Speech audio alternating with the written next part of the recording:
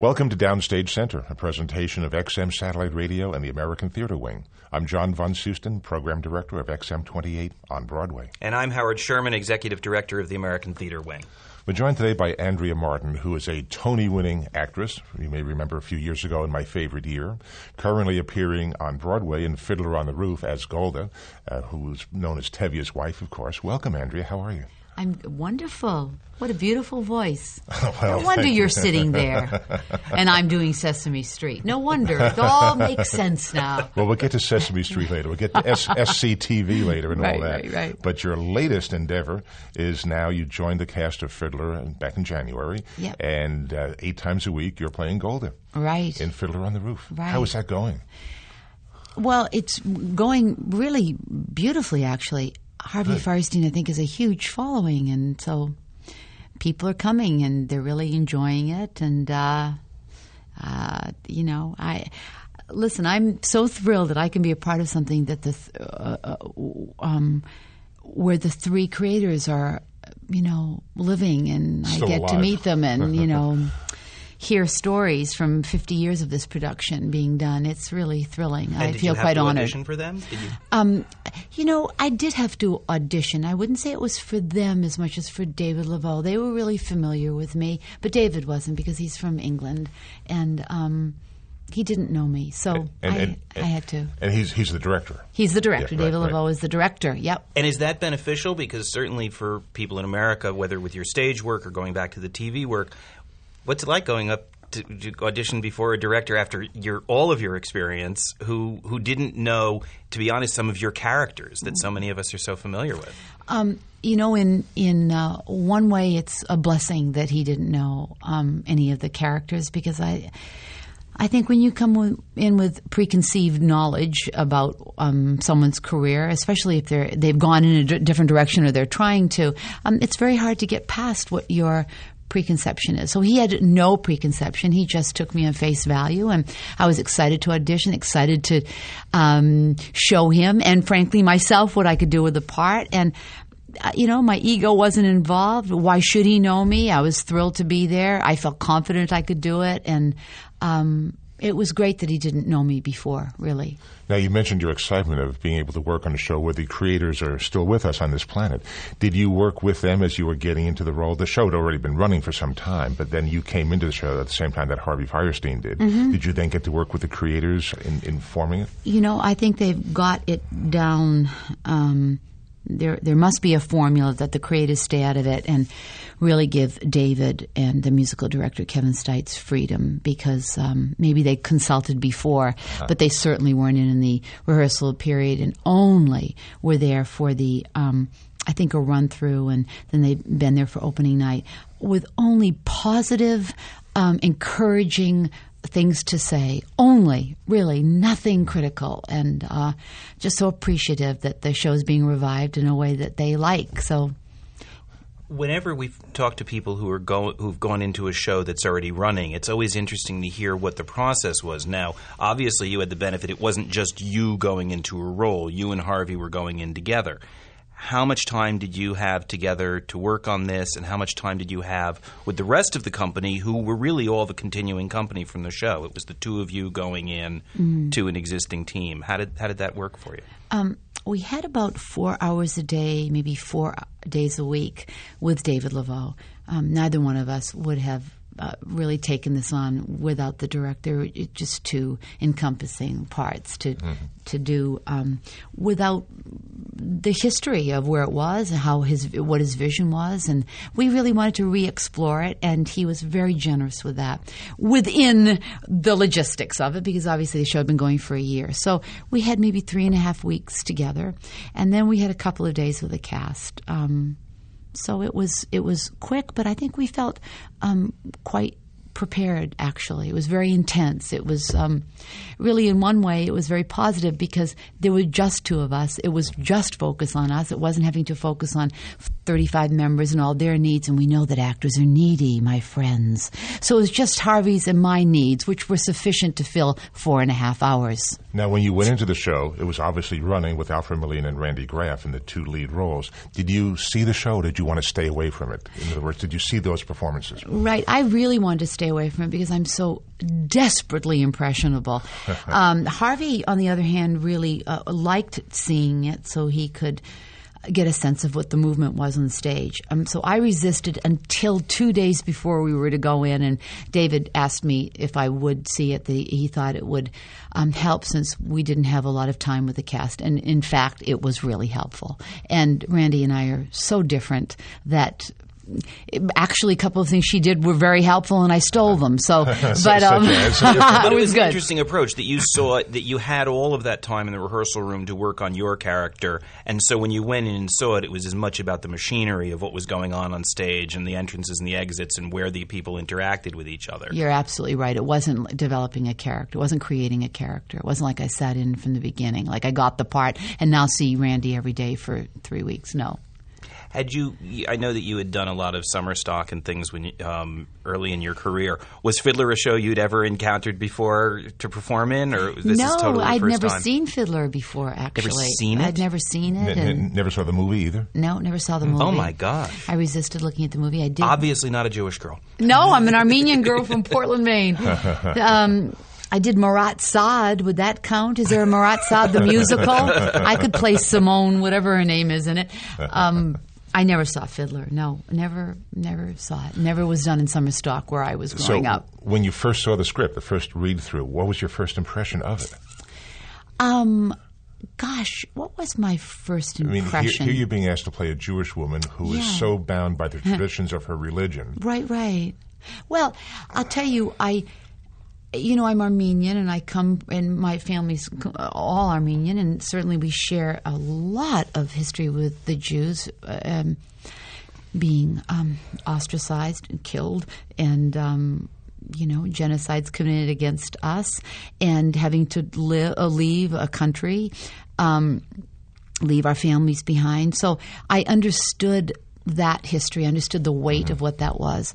And I looked at Golda not as somebody New York Jewish. I really looked at her as Russian Jewish. And from that I could really take from my own background. So that's how I approached it, really. And, I wasn't familiar with Zero Mostel. I wasn't familiar with the different incarnations of it. So I really just started from who I am as Andrea, and what could I bring to it that way? Well, if you put aside the Jewish aspect, it's really a story about family and family values and family relationships. It sure is. It's a story about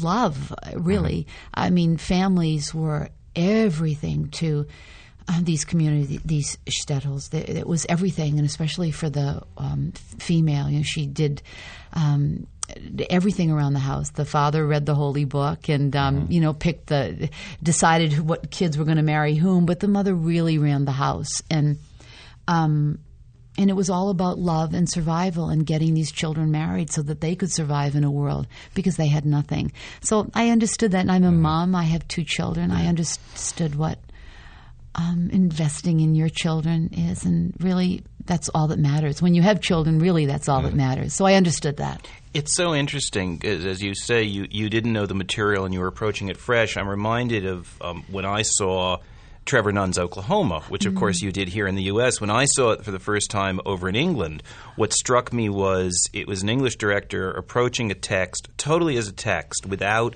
the cultural baggage that's built up over the years about, because Americans, they've seen it in their high schools, they've done it in college, they've got it.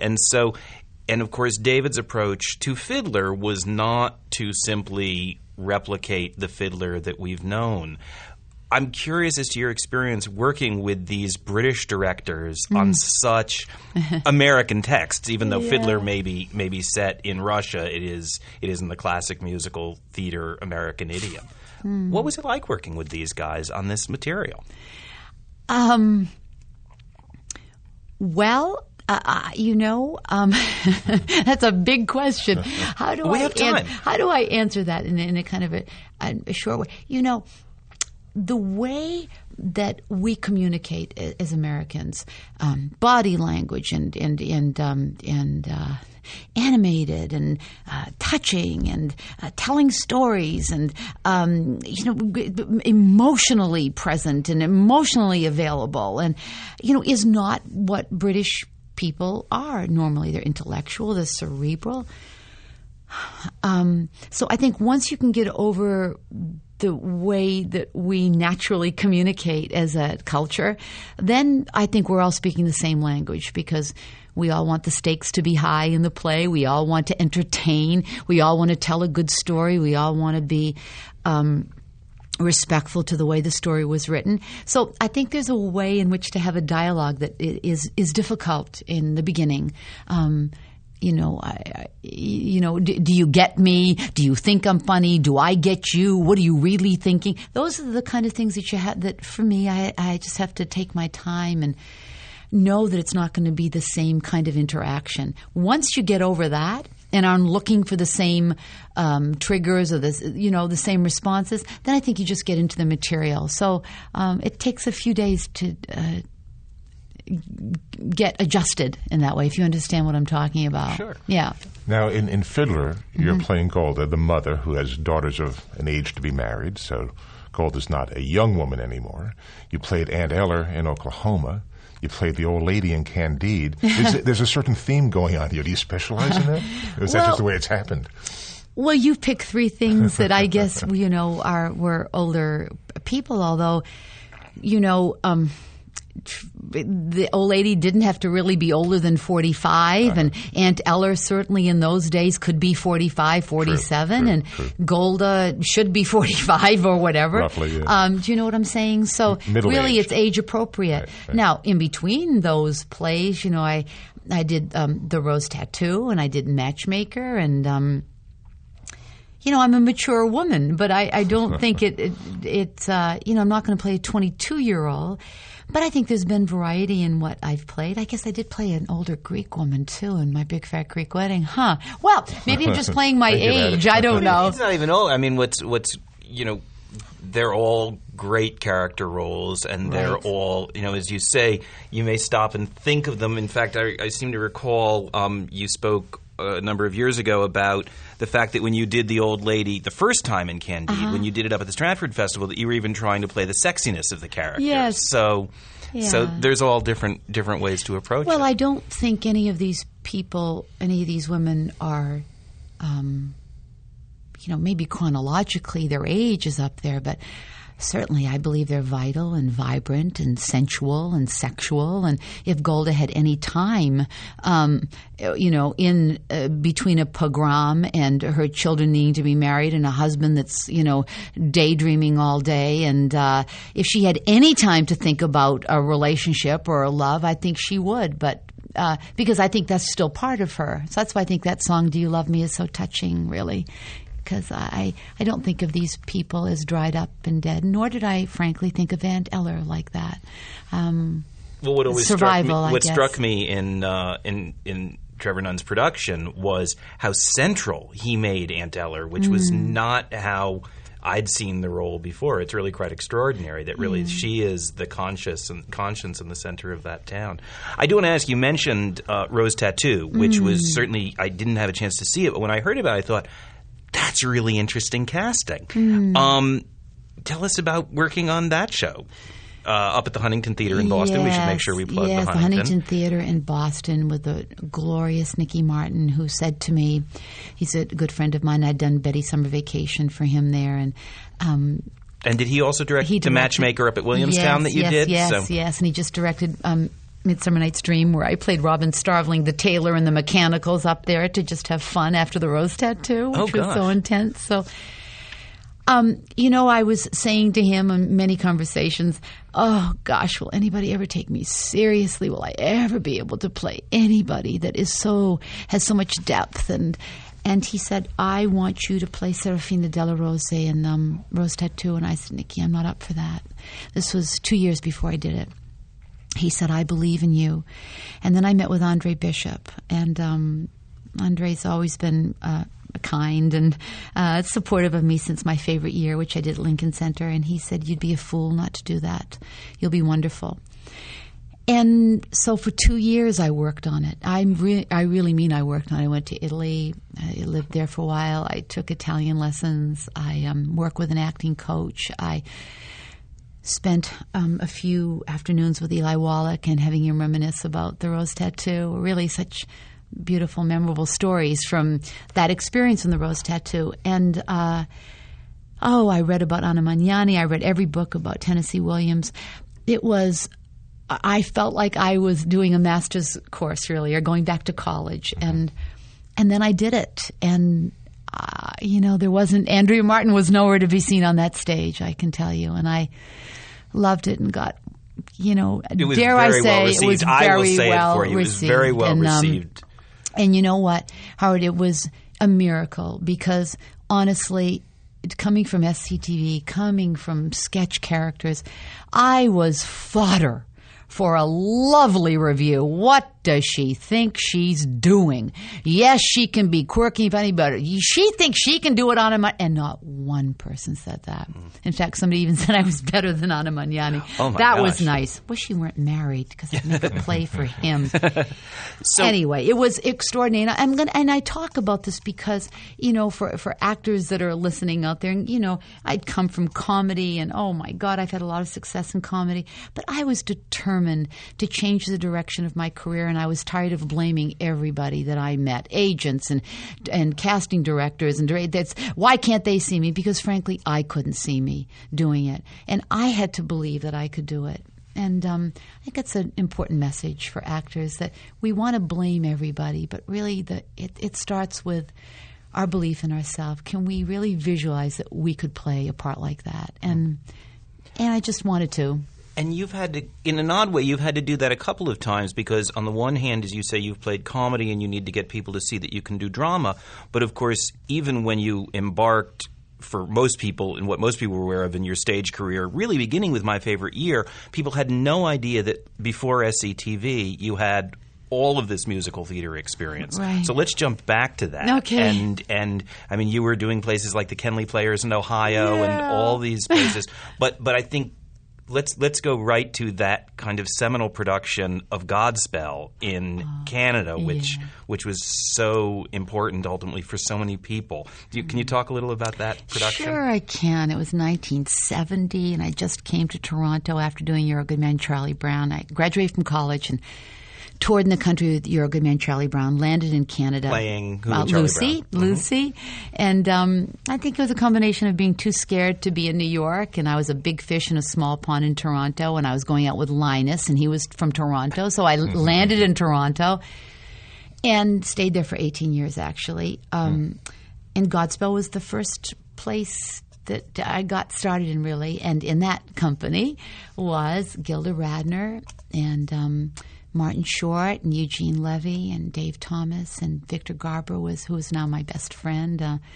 Jesus and Paul Schaefer was our musical director. And, we're all still friends, those of us who are still alive. Of course, Gilda's gone. Yeah. But you tapped into a particular community in Toronto at that time, right, which really was one of the great nexuses of comedy it turned into one of the great nexuses of comedy in the late 70s. That's true. Right around the same time as Saturday Night Live. It was really right before Saturday Night Live, really. I think that Gilda came out of Second City in Toronto. We were all doing it together.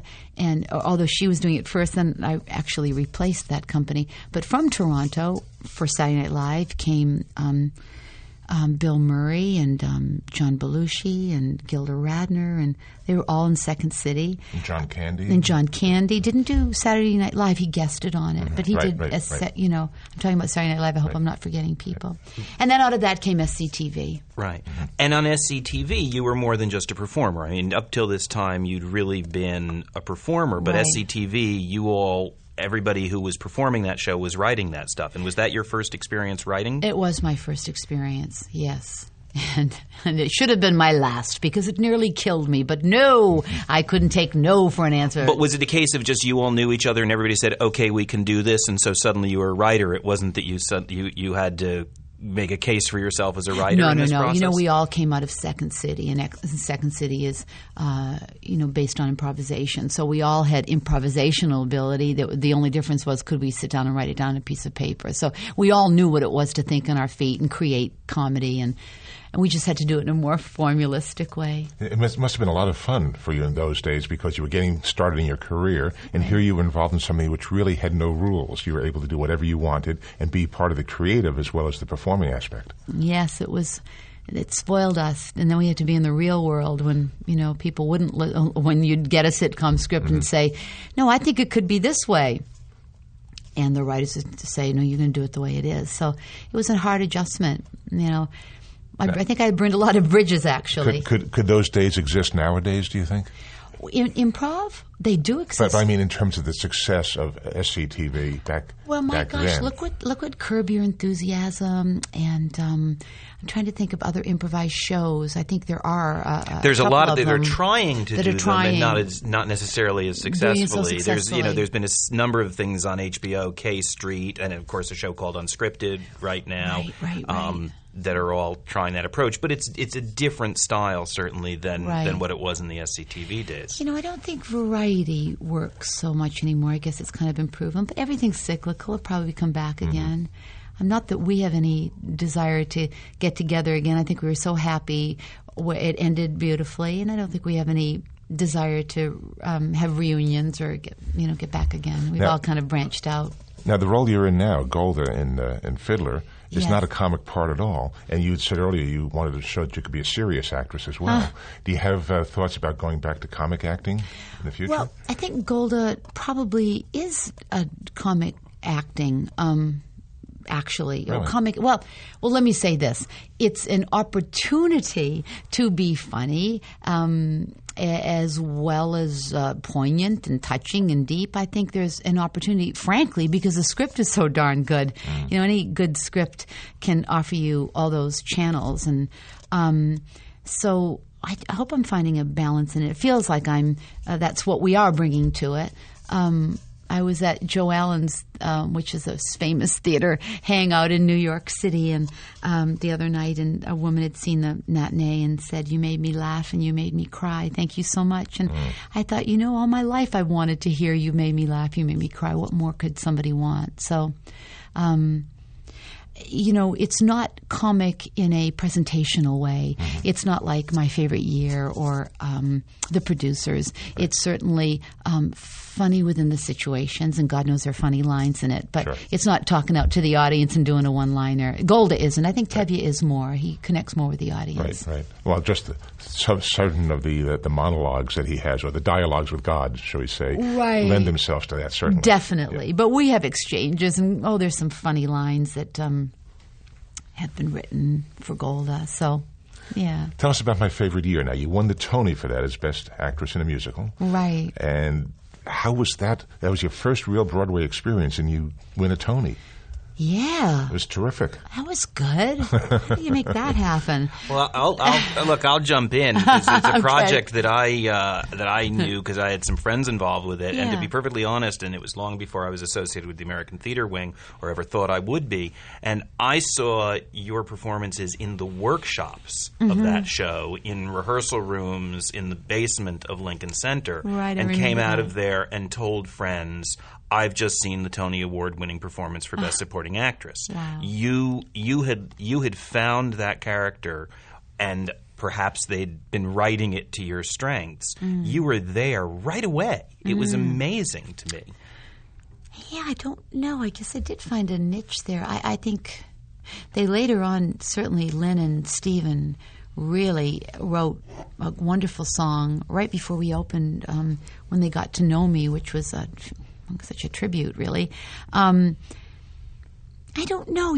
I had no preconceived ideas and no baggage and no expectations. My kids were, 11 and 13, and I really came to New York to take care of my dear friend who was very sick with AIDS. And I was there for him, and the icing on the cake was doing the play. I came for him because he always wanted to see me in a play, and musical, and I was raising my children in L.A. So the opportunity came up, and I said to their dad, I want to be there. I don't know how much longer my friend is going to be alive. And I guess really every bit of work should be approached that way, without any expectations, just for the sheer opportunity to do it. Now, since then, of course, I'm completely jaded and cynical and go into each project thinking, will this get me a Tony? That's a terrible thing. But in those days, I had no expectations. So it was just really for the pure joy of it, really. Really, I mean, you saw that in the basement of the Lincoln Center, so there you go. Been kind of bittersweet. Here your friend was dying of AIDS, and you had to be funny every day in the show and do funny material. Yeah, well, I think it made him so happy, and he actually lived to see me in a rehearsal, and I just think, he had done every musical on Broadway. His name was Claude Tessier. He was my friend from Canada. And he'd done Evita and Les Mis and Chorus Line and Cats and everything. Wow. And because we met in Canada doing musicals there. And it was his dream for me to come to Broadway where he thought I belonged. So it wasn't so bittersweet, actually. I was so grateful for his love and support, or I think I probably would have been scared. But because he was there with me, it was a beautiful experience, really. Well, there were a number of songs that you were performing on in the show, but there's one about a duck that comes to mind. Can you set this up for us? Yeah, tell us and what's going on. Is this indeed the song that you were referring to that Stephen and Lynn wrote for you? The song that that was in the script. Oh my gosh, that was in the script way before I got there. No, the song that they wrote for me actually was called Professional Show Business Comedy, and they wrote it literally 2 days before our first preview, or it could have even been in previews. I can't even remember. They were so generous to do that. The Duck song, the Duck was a song in which the experienced writer, a comedy writer, tries to teach the young ingenue how to tell a joke. It's brilliant comedy writing, really. So funny. We were going to play that, but would you prefer we play professional show business comedy? I think you should do the Duck because I think that is just a brilliant piece of comedy writing. I think you should do that.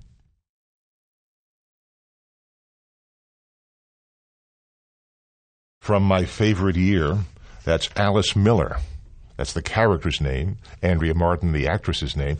Convenient, they have the same monogram. They didn't have to change your monogram. Same initials, A.M. I have a coffee cup from that show with A.M. It's good. Yeah. Works both ways for the character and for you. Yeah. My Favorite Year. Congratulations on the Tony for that. Thank you. Neglected to mention a couple other Tony nominations that you had. You had one for Candide as Best Featured Actress in a Musical. Also for Aunt Eller in the revival in 2002 of Oklahoma. I was there one night early in the run. And the first person we saw on stage was you as Aunt Eller at the butter churn. Right. We see the cornstalks in the background. Then Curly comes walking out from the cornstalks singing, "Oh, What a Beautiful Morning." Yeah. And the way it was set up in the theater was there was a scrim on the front downstage, around the front of the stage, which then got pulled back to reveal Curly walking out. And you know what I'm going to say, because you have this look on your face. That night, it got stuck halfway around. Curly was behind the scrim. Aunt Eller, you were out there earnestly pumping the churn up and down. And Curly, in his mind, is thinking, when is the scrim going to finish opening? And you could see off in the wings the stagehands tugging it, trying to get... What was going on in your mind as the scrim hung up at the opening of the show? What was going on was, do I know how to improvise within the context of this show? How do I improvise as Aunt Eller is what was going on. Furiously churning away. Yeah, churning away. Do I say... Well, I wish I knew where Curly was. Right. Well, look at I didn't know what to do, but they fixed it, thank God. That's what I was thinking. About halfway into the number. Yes, that's right. Just as he got the line about, "Oh, what a beautiful morning." Boy, did he deliver that line. Patrick Wilson. Patrick Wilson, right. And they somehow got that thing to miraculously open. The show was fine after that. Yes. And you were so good as Aunt Eller. You were a true Aunt Eller, as everybody would want an Aunt Eller to be, I think. Oh, yeah. That's nice. I really love doing that show. And it was that great Rodgers and Hammerstein music, too. It was beautiful music, just to be able to do that every night. I was so happy doing that show. It's the longest I've ever done a show. Normally, I like to get out in 4 or 5 months, but I stayed there for 9 months. My gosh. Why do you like to get out?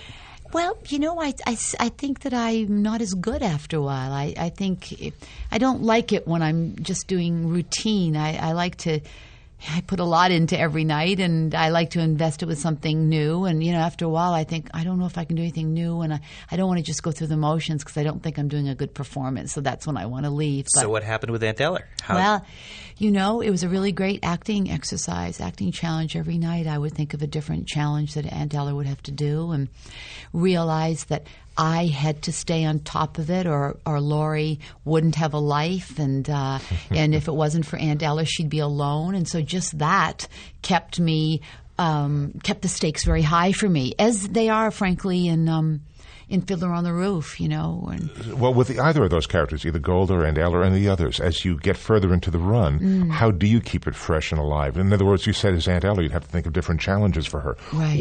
What examples of different challenges that you could do without affecting the other performers in the show? Oh, they're internal. They're what we do in our own life to just get through a day. You're tired one day. What do you have to do? You have to say, okay, if I don't get through, if I'm too tired, I'm not going to be good on the air, and then I'm not going to have a job, and then how am I going to retire to Tahiti or whatever the hell you do? Or if I'm not good today, it's going to affect my partner, and that's not fair to him. Or if I'm not good today, then I won't have confidence in whatever you do. We can think of a million things. So, and sometimes it's just reinventing the same thing. For Fiddler, it's, if I do not keep this together, certainly my husband isn't, what's going to happen to our daughters? One's 20, she's not married. How are they going to live? We're eating potatoes. There's no money. How the hell, I have to do that, really, to keep it alive for me. So it isn't so much changing what you're doing on stage. It's more in your mind, psyching yourself up. It's, getting motivated. It's motivation, I think, yeah, right. No, I would never change anything on stage. Oh, dear. No. I thought maybe Aunt Ella churned the butter from the other side of the churn or something like that, No, I'd be thinking different things, or maybe the same thing but in a different way. But that's I think the difference between acting in something and performing in it. With performing something, the connection really is between you and the audience. So with acting something, it's really between you and the other actor, and so the motivation's a little different. Without naming names, have there been situations where you haven't been terribly fond of the other actors that you're against, and then how do you keep your performance looking good? Maybe this is hypothetical. Maybe you've loved every actor you've ever worked with. But. Well, I'm sure some actors would say they haven't liked working with me. Well, that's a very good question. I'm going to answer it. I'm going to hope to answer it diplomatically. No, I'm not. It's not diplomatic. I'm going to tell you that it was a question that I asked my acting coach, and he told me about Laurette Taylor, who I don't know how many people remember Laurette Taylor, but she was an extraordinary actress that not many people saw, but people that did see her in Glass Menagerie. She created the role in Glass Menagerie. If you ask them today what their favorite performance was in their life, they will tell you Laurette Taylor in Glass Menagerie. She was a consummate actress. And what she would do is, if she didn't like working with another actor, if she didn't think the other actor was giving her anything, she would empower them with all the qualities that character had to have. She would empower them with that. And that's how she would see them, not what they weren't giving, but all the things they were giving. And that's what I try to do. But I'll tell you, it is a challenge when, maybe personally you're not fond of that person's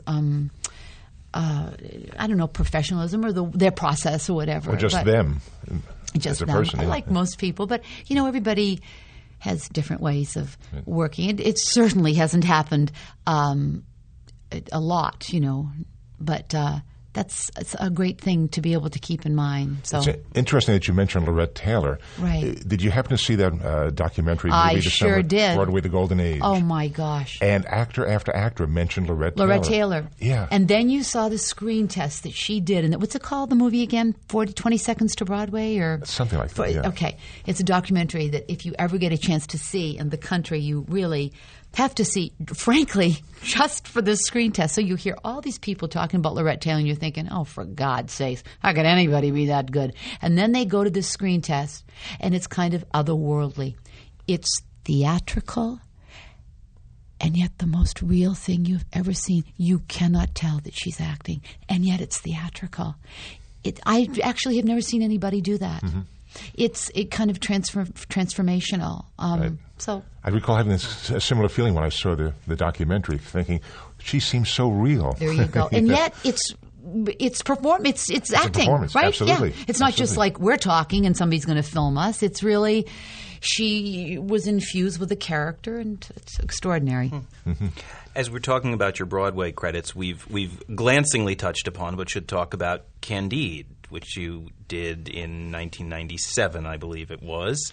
And you were going into, it was Hal Prince revisiting an extraordinary success of his from a number of years, about 25 years earlier. I actually saw that production that he did. It was so great. So here's a case where you did know the material. I did know the material. And you had seen the great production. Right. Yeah. And you yourself had been in a production of it, I think I mentioned earlier, in Stratford. When I was really young, frankly, much too young to play the part. I think I was in my early 20s when I did it, or 25 or 26. I'm so bad with dates, but far too young to play that part. But with success. So when Garth Drabinsky asked me again, I thought, gee, here's an opportunity to maybe now that I'm at the right age to do this. And I resisted. And then Garth, in his way, convinced me because I had done it, and mm-hmm. But not on Broadway, not with Broadway, Harold Prince. And not with Harold Prince. There you go. Yeah. And so when you went into it, it's interesting. This is now the second time in this conversation that you've talked about resisting roles. Right. Do you have to get talked into playing parts Sometimes. by yourself or by someone else? Very perceptive. You're not my therapist, are you? In disguise. No, I'm You're not afraid. getting me to talk. But would you like to talk about it? Oh, my gosh. Yeah, I'm very indecisive about parts, extremely indecisive. But then I heard Meryl Streep, if I may use, my best friend's name, say that every project she does, she believes before she does it that she can't do it, that she's made a big mistake, that somehow she's not going to be able to do it. So I don't know. I sometimes it's fear. Sometimes it's probably most of the time it's fear. Sometimes I don't really know if it's the right career move. So I try to make decisions based on, this is going to sound so new age, but who cares? Because how much longer am I going to be around, really? I might as well just say what I feel. I figure you can make two decisions. One could be based on fear, like, if I don't do this, what's going to happen? If I don't do this, will I make any money? If I don't do this, will I ever get another job? If I don't do this, will anybody ever ask me to do a job on Broadway? Or what can I bring to this? How can I help this production? What can I do out of love for it? And so I try to make it out of the latter, and I never go wrong. But sometimes I do it out of the former, and I'm always sorry for it. Well, from Candide, there's a song that you do there called I Am Easily Assimilated. Yes. I'd like to play that. Could you set up for us how that works in Candide? Yes. Candide, of course, based on the Voltaire classic. Yes, I can even remember some of the lyrics, and I can't remember anything. I was not born in Rovno Gubenia. No, wait, I can't remember what happens in the play. I just remember how I came across. Just roll the thing.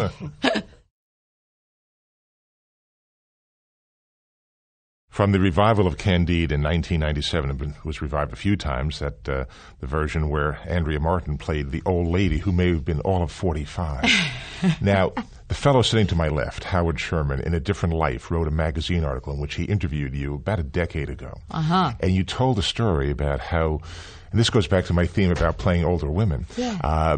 You were at, I believe it was Stevens College at the time, and you were cast in Bye Bye Birdie as Mrs. McAfee, who was certainly older than a college student. Yeah. Even at that age, you were cast as an older woman. Yeah. But you never got to play it. No. Why? Because I ran away from school, and What then did I you was do? put on social probation. What was I doing Social at Stevens? probation. Social probation. That's what I was put on. Great. Because I was going to an all... Do I strike you as someone that would be happy at an all-girls school with a 10 o'clock curfew and wearing gloves to Vespers or church? No! Wrong match for me, my friend. But I wanted to get away from Maine. I grew up in Maine. I wanted to go as far away as possible. And I was a really bad student in high school. So I went to Stevens, which is a great school for the right person, truthfully, but not for me. Mm-hmm. And so I don't know, I ran away from school. You were sowing some wild oats or whatever. It was 69, dear. So we remember that was it was a pivotal time in all of our lives. Look what was happening in those days. So Yeah. So I never got to do it. But at Lake Okoboji in Iowa, that's where I was going to do it. But I never did it. And then I went to Emerson the next year and actually did do musicals. I did Little Mary Sunshine. I played Nancy Twinkle. That was the name of the character, and did other musicals there. So kind of Ado Annie in Oklahoma. That's it. Yeah, Ado Annie. Yeah.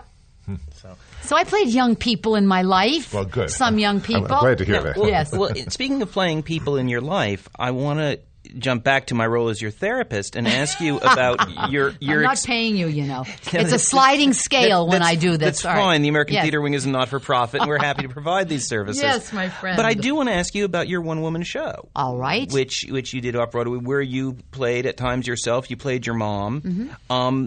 Can you tell me a little about putting that show together? Because the decision, as somebody who has just said, sometimes you agonize over taking a role. Yeah. Here was a decision to take a role you'd obviously been playing for a few years, namely yourself. Well, on the contrary, I think I took this role. I did this show to see if I could play myself. The truth is I hadn't been, and that's why I did the one-woman show, to see if I could be myself on stage. Did I think I was worthy? Would people find me as me without a leopard hat or glasses or a guitar or, I don't know, a lime green suit or whatever I did on SCTV? Could I feel confident without all those gadgets and props? And that was really the beginning of this journey to expand. And frankly, Oklahoma really was the first. It was really pivotal.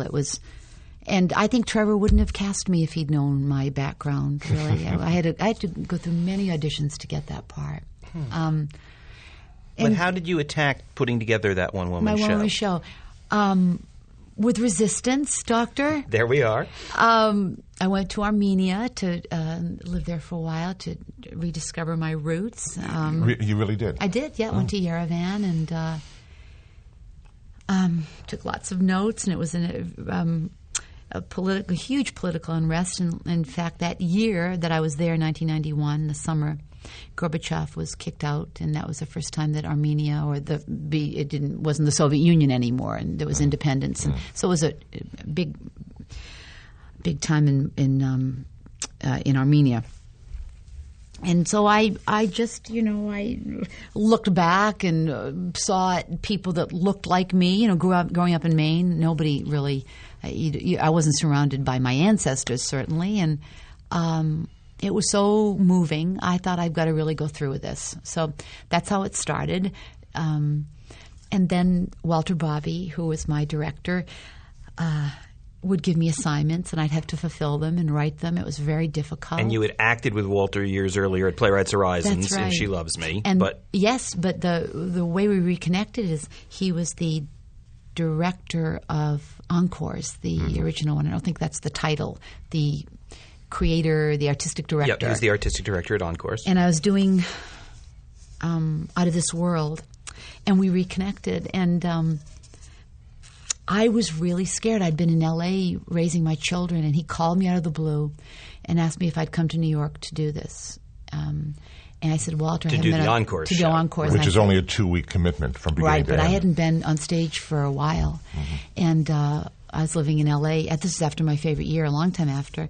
I said, I don't think I can do it. I didn't even know what Encores was, and he said, you've got to do it. It's right for you. So I came out, and we rehearsed, and then on opening night, I was backstage with him in my dressing room, and I said, Walter, I'm going to let you down, but I'm too scared. I don't think I can do it. I'm just too petrified. This is on opening night? On opening night. Which I was there. Okay. Every year on Thursday, opening All night. right. I've always been there, Well, same seats. What was going on when you were finding your seat, fifth row center, was I was in my dressing room, and I said, Walter, just tell me one thing to get me through this. Just tell me one thing. And he looked at me and he said, yes. Just remember, yes, and I'm indebted to him forever for that. And so then because of that experience, I thought he's a person I want to collaborate on my one-person show. So I wrote, and we workshopped. George Wolfe gave us space at the Public Theater, and believed in it, and we did it there, and it was received beautifully. And then I did it in Montreal and Toronto, and then I did it in L.A., where it wasn't received very well. And I completed it. It was a great cathartic experience, and I never want to do it again. Really. Well, it was lonely. We're talking about you being the Armenian girl from Portland, Maine. You've been described as a tornado walking into a room, a clown with a personality that shows through whoever you're playing, paraphrasing. Who wrote that? I don't know. Howard? It's in Howard's article. But he was quoting. How would you describe Andrea Martin? Who is Andrea Martin? How would you describe yourself? Are you a tornado? Are you a clown? Yes, I think I'm all those things, really. And? But I think the flip side, I think a real clown is one that can be a tragedian and true sense of a clown, like Giulietta Messina, Fellini's wife, I think is a clown. She also can break your heart. So that's what I would hope. If you had to do a couple bullet points to describe who you are, what would those 5 or 6 bullet points be? Clown is already one of them. Okay. Deep, indecisive. Let's see. I don't know. It's hard, isn't it, when you have to Put you think on the about spot. yourself? Yes, I know. Talk about yourself for the next 5 minutes. Right, Go. right. Our time is getting short, and although it's John who keeps referencing the fact that you and I had spoken a number of years ago, when we spoke, for those of us who were fans, it was very frustrating that SCTV was not available due to rights situations, and you could not go back and see these programs, which really dated from the late 70s and early 80s. And in the past year, basically, that material has become available again. Are you finding a new generation of fans? Are you finding people who are buying those DVDs and coming out that hadn't seen it before? And by the same token, have you even had a chance to go back and look at it? I don't know if you had the opportunity to see it in a long time. You know, we got together, we all got together and did commentaries for the DVD. I did mine with Catherine O'Hara. Oh, Catherine O'Hara, who, by the way, does improvised movies. We can't forget Mighty Wind and Best in Show, and in the tradition of Curb Your Enthusiasm or improv. My gosh, they're successful doing it in a film, which is brilliant. So we did the commentary. I haven't seen those shows for a long, long time. We didn't even see them when we were doing the commentary. We just saw scenes. I don't know who sees the DVDs, really. I hope that they're selling. I don't know if there's a new generation. My sense is that people that are buying the DVDs are our generation, people that were familiar with it, that want the collection. I don't know. But it is out there. It's so out at the there. same time, you're seeing audiences as Golda. People can go back and see you as Perini Scleroso and all of these other characters. They can. That some of us grew up with. Oh, that's right. Well, I see from when I leave the theater at night, and there's some people waiting. The things that I get asked the most about now are My Big Fat Greek Wedding. For many, many years it was SCTV, and now it's We Loved You in My Big Fat Greek Wedding. And some people, young people, will say Hedwig and the Angry Inch, which always delights me because I thought John Cameron Mitchell did a brilliant job, and I was so happy to be a young, beautiful, sexy woman in Hedwig and the Angry Inch in the middle of My Big Fat Greek Wedding. So I don't know, But I don't know who always new audiences. New audiences. You know what? Thank God. Thank God that there are new audiences, really. It's amazing that I've had any longevity and that it continues, that I have opportunities. I really mean that from the bottom of my heart. Most women I know over 50, there I've said it, are having a hard time finding work. It's hard. It's hard out there. So I feel very grateful. Well, on that note, I think it's a great way to kind of wrap things up, being grateful and being terrific in Fiddler on the Roof currently here in New York as Golda. Andrea Martin, thanks so much for being with us today on Downstage Center. Thank you very much. It's been a pleasure talking about myself for 45 minutes, doctors. You will get our bill. For the American Theater Wing, I'm Howard Sherman, reminding everyone that these programs and all of the media and educational programs of the American Theater Wing are available online, on demand, for free from our website, www.americantheaterwing.org. And for XM Satellite Radio, I'm John von Soosten for Downstage Center. That's a wrap, and thank you.